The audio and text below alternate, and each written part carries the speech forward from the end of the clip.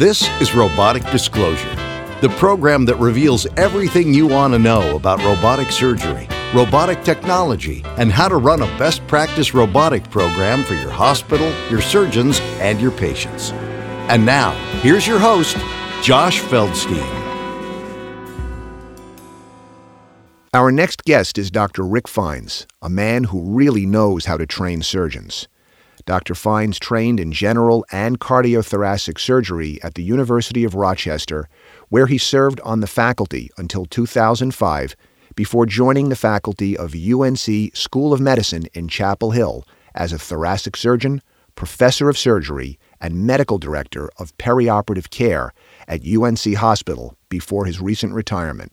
Dr. Fines is a national leader in simulation-based training for surgery residents and served as a principal investigator on a $1 million multi-institution grant from the Agency for Healthcare Research and Quality, the largest study of simulation-based surgical training to date, and which clearly demonstrated the advantage of simulation-based training in improved skills and safety in cardiac surgery.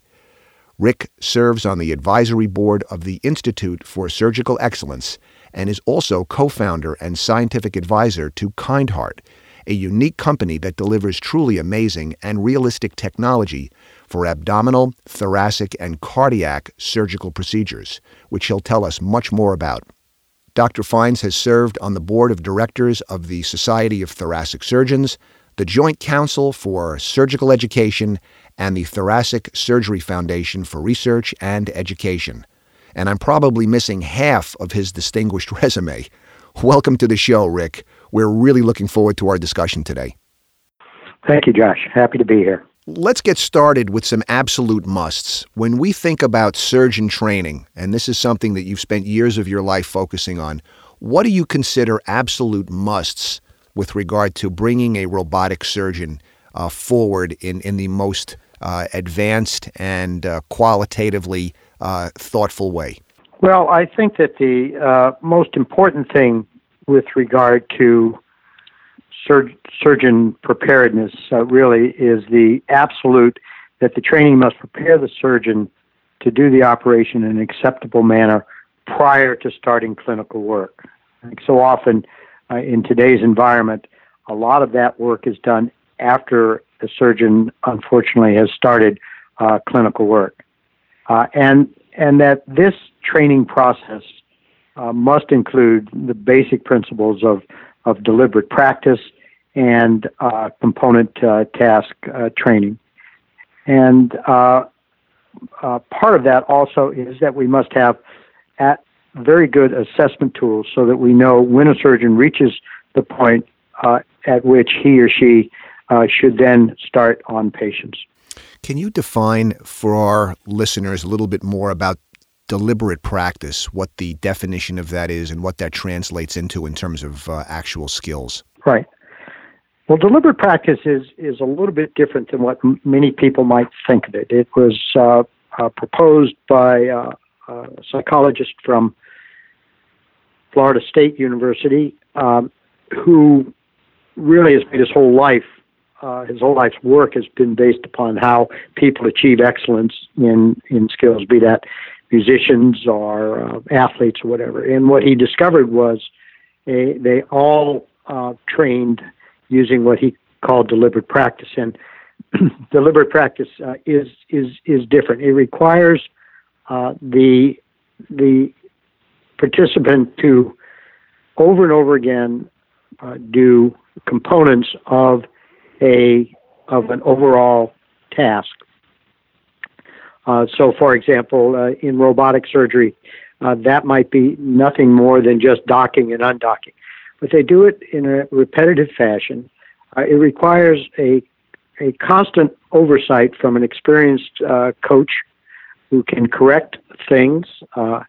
And it also requires the ability to get out of one's comfort zone, to do things that would expand the surgeon's overall capacity to do something. If you just stay in your comfort zone, you can practice it over and over again, but you won't get any better than what you're doing. So deliberate practice is sort of over and over again, shooting free throws over and over again, or you can use various sports analogies, but it's really repetition in a controlled environment that leads to excellence in that performing of that skill. Thank you. And you're also describing breaking up the components of the surgical procedure in a way that the surgeon can then focus on areas that are less comfortable or more challenging, or where the skill set is perhaps not as strong or fluid as it needs to be. So then the surgeon can take a step or two back and start working on more essential or more foundational type things. If in your experience, a surgeon takes the time in a simulated environment or a non-live clinical environment to accomplish all this, what happens to the surgeon's learning curve? How does that affect cost effectiveness? How does that affect quality? Right. So we have a fair amount of experience with that, and actually did a 3-year study in cardiac surgery using the cardiac surgery simulator that was financed by the Agency for Healthcare Research and Quality and Research.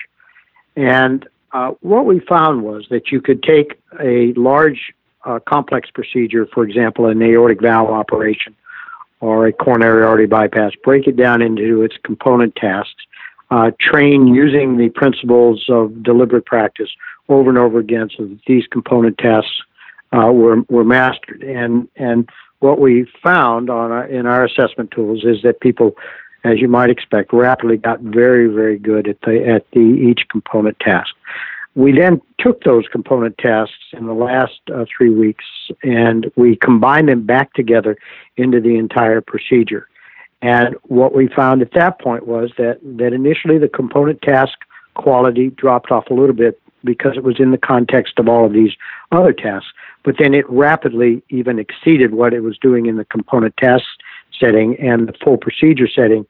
They were able to do that much better. Now, it's been difficult to necessarily translate this over into to see what the translation is into the clinical area with hard data. But we have a lot of anecdotal data that the residents and the trainees who do this learn how to do the operation much better and much quicker in the clinical arena. And what happens basically is that learning curve that we subject our patients to when we learn a new procedure ends up moving to the left, and there are far fewer patients that have to be subjected to that level of surgery prior to reaching expertise. This is a completely different paradigm than most institutions follow, and it sounds like, frankly, most institutions aren't even aware of this degree of specificity relative to training. When administration of hospitals hear about this, Rick, and chairs of robotic programs or directors of surgery hear about this, what is the usual response to this type of an approach? Well, quite frankly, they all understand the concept.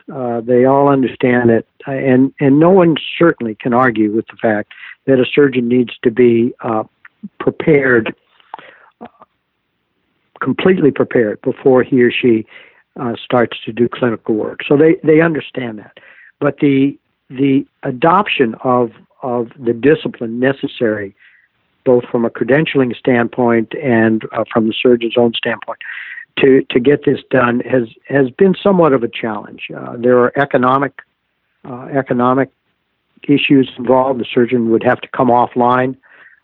He or she is not generating any income for themselves or for the hospital during this type of practice.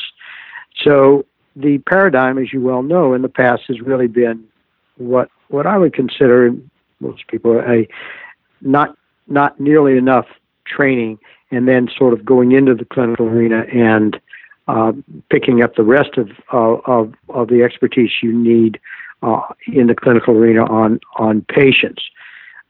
So we're still working quite strongly with insurance companies and with administration. Some are more enlightened than others to get to the point where there are certain credentialing standards that must be met prior to starting clinical work. And I think the hospitals, I think, are going to come to understand what we have already shown, that the surgeons can do it better and faster and more economically on patients if they've already learned how to do it in the simulated environment. When you think about putting pressure on hospital administration to move the ball downfield on this, you talked about credentialing as an example of what needs to be mandated to make something like this happen. Where are we relative to government agencies putting their eyes on this process, saying, wait a minute, are we going to leave it to the hospitals to police their own? Are we going to leave it to the medical societies just to put a policy out there that may or may not be followed? There may or may not be compliance. Where are we with JCAHO, FDA, and other government bodies looking at this to opine on whether and to what degree hospitals and hospital administration will simply have free rein in terms of either doing this or not doing this? Well, I think that there hasn't been very much of that coming down from the top, and quite frankly, I think that the entire profession, surgical profession, or the area of surgery, would be better served if we policed our own than if it was inflicted upon us by some third party. There is a requirement from the Joint Commission that you have credentialing and that it look at certain things and this and that, but there isn't any follow up in terms of the quality of what that is. So I think that my guess is that the pressure may come from the public, and the pressure will come from insurance carriers. Certainly, the risk to the patient is decreased the better the trained the surgeon is, and I think those forces are going to come to bear.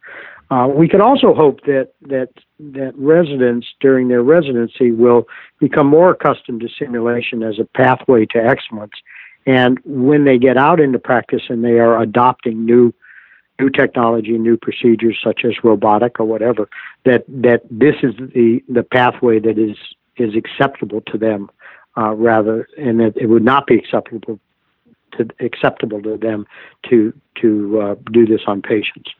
That makes a tremendous amount of sense. I'm sure nobody would disagree with that. And when you think about simulation, maybe we could talk a little bit about some of the approaches to simulation currently as it applies to robotics and minimally invasive surgery, or even open surgery for that matter. I know you've been involved with this for many years, and I know in your capacity at Kind Heart, you guys are doing some fascinating work. Can you tell us a little bit more about that?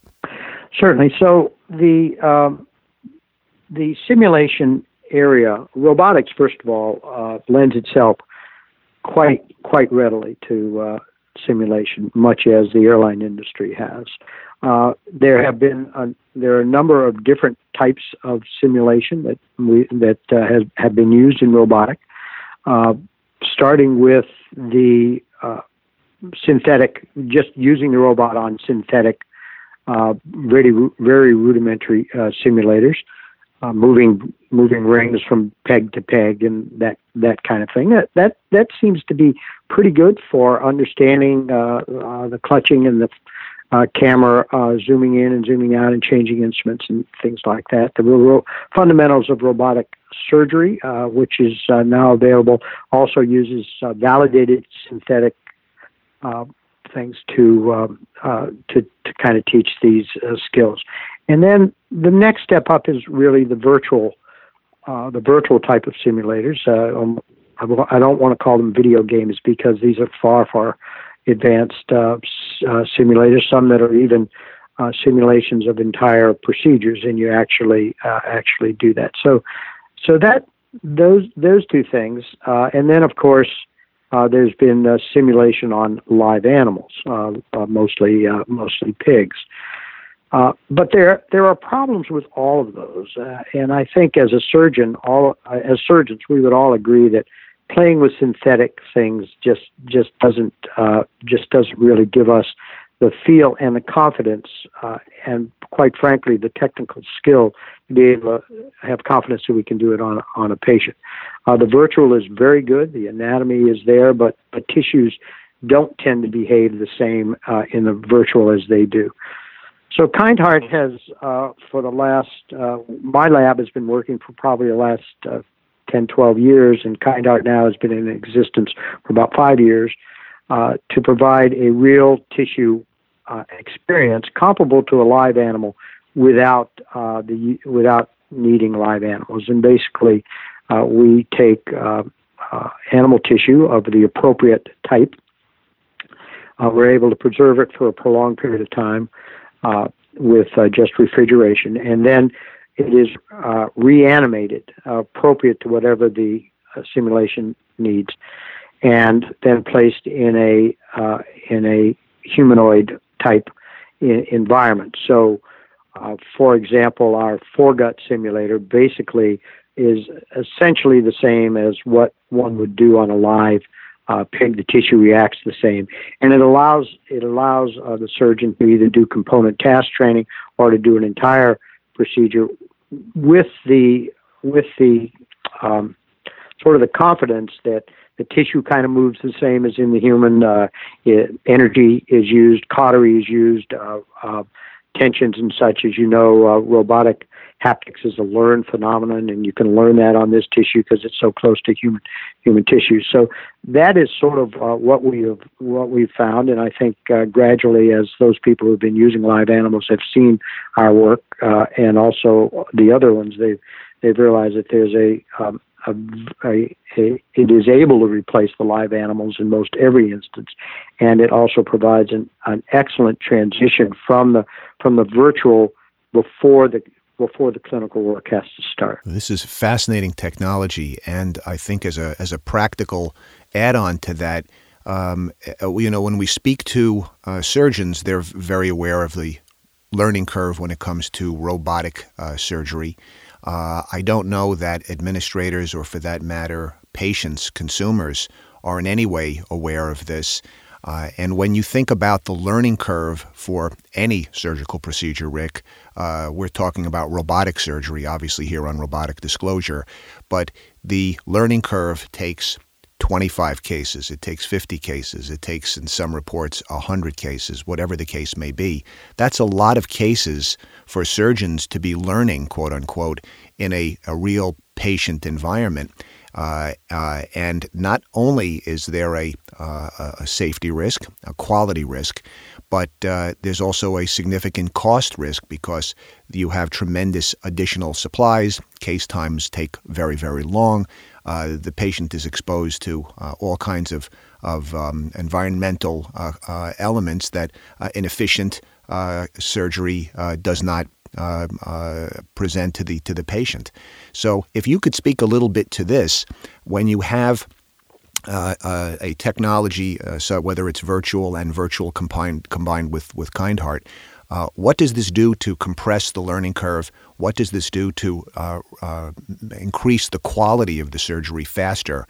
If you could speak to all of this, so this is a fascinating angle. Well, you're quite right about the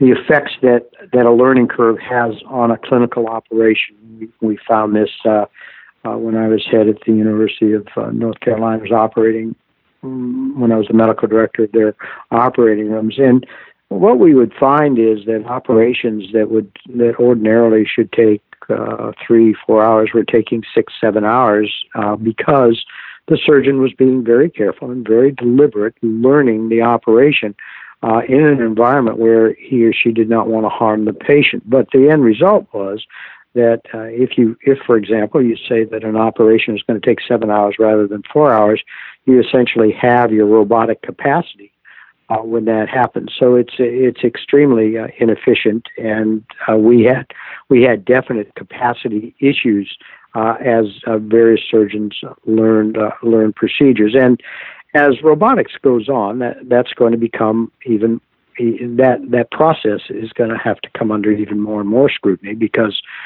particularly for the practicing surgeon, there isn't a like with a resident, an attending surgeon that can take over and speed it up or anything. You have to kind of go with what at your own speed. So we found exactly what you said: the instruments, the frustration of the staff, the length of time that it was taken. I don't know that we necessarily nailed down outcomes in terms of the patients. I would hope the outcomes were the same, but we certainly know that the longer surgery takes has been associated with poor outcomes.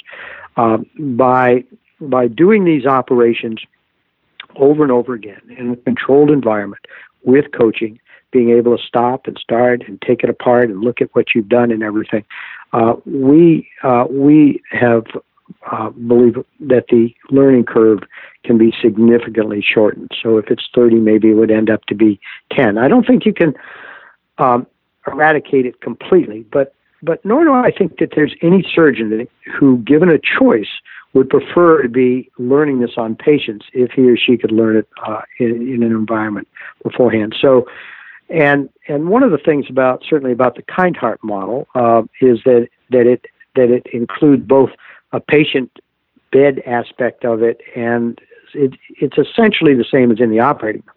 So the ability to train teams in the bedside assistant, in setting up the robot and setting up the tables and everything, that all can be done.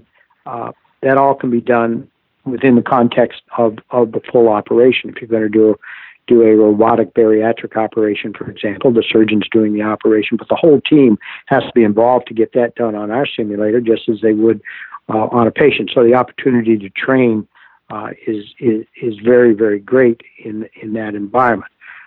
One of the challenges that has come up is the fact that there aren't a lot of training robots around. Some simulation centers have robots that are dedicated to training, but most centers, including University of North Carolina, do not. So the question is, how do we get the access to these robots? And we at UNC had our epidemiology group, which is one of the leaders in sterilization, sterile environment, and the sterile OR environment, go over the safe procedures to be able to use the real tissue simulators with the clinical robot in the operating rooms after hours and on weekends. And we have come up with a policy that allows for real tissue and this fidelity of training to occur after hours in the operating room, which is essentially going to expand the number of opportunities, the number of centers where these opportunities are available to 6,000 or 7,000 from just the few robotic simulation centers that have robots now. Wow, that's really incredible. Rick, is there anything else you'd like to add before we wrap up today? One of the things that CAVA brought to us at UNC really was the ability to look at what we were doing. I mean, we were one of the first people to do robotic hysterectomies, one of the first to do robotic prostatectomies, and thought we were really, really pretty good, and we were kind of plugging along and everything, but it was a delusion. And I think that what CAVA was able to show by Cavalytics and stuff was to bring to us what the reality was, and not only what the reality was, but a pathway to get to the level that we needed to be at. And I think that's a message that needs to be out there. I think without the ability to look at what you're doing with data that is believed and scrubbed and well analyzed, be it video or through Cavalytics, I think is an important part of making a program an outstanding program. I mean, I really do firmly believe it's been a dramatic improvement in the overall quality, and also to set the culture of improvement. You know, as you recall, when we started out, there was a lot of suspicion of what CAVA meant and what they were really trying to do, and all that's sort of gone away, and everybody just kind of plugged along to make things better. And to have that culture alone is tremendously worthwhile. We've been speaking with Dr. Rick Fines, a national leader in simulation-based training for surgery. If you have any questions for Dr. Rick Fines or would like to share comments with us, we'd love to hear from you at roboticdisclosure@gmail.com. You've been listening to Robotic Disclosure, Robotic Disclosure is produced by Kava Robotics International, helping hospitals create profitable, high-quality, best-practice robotic programs in the U.S. and around the world since 2011. Visit kava-robotics.com.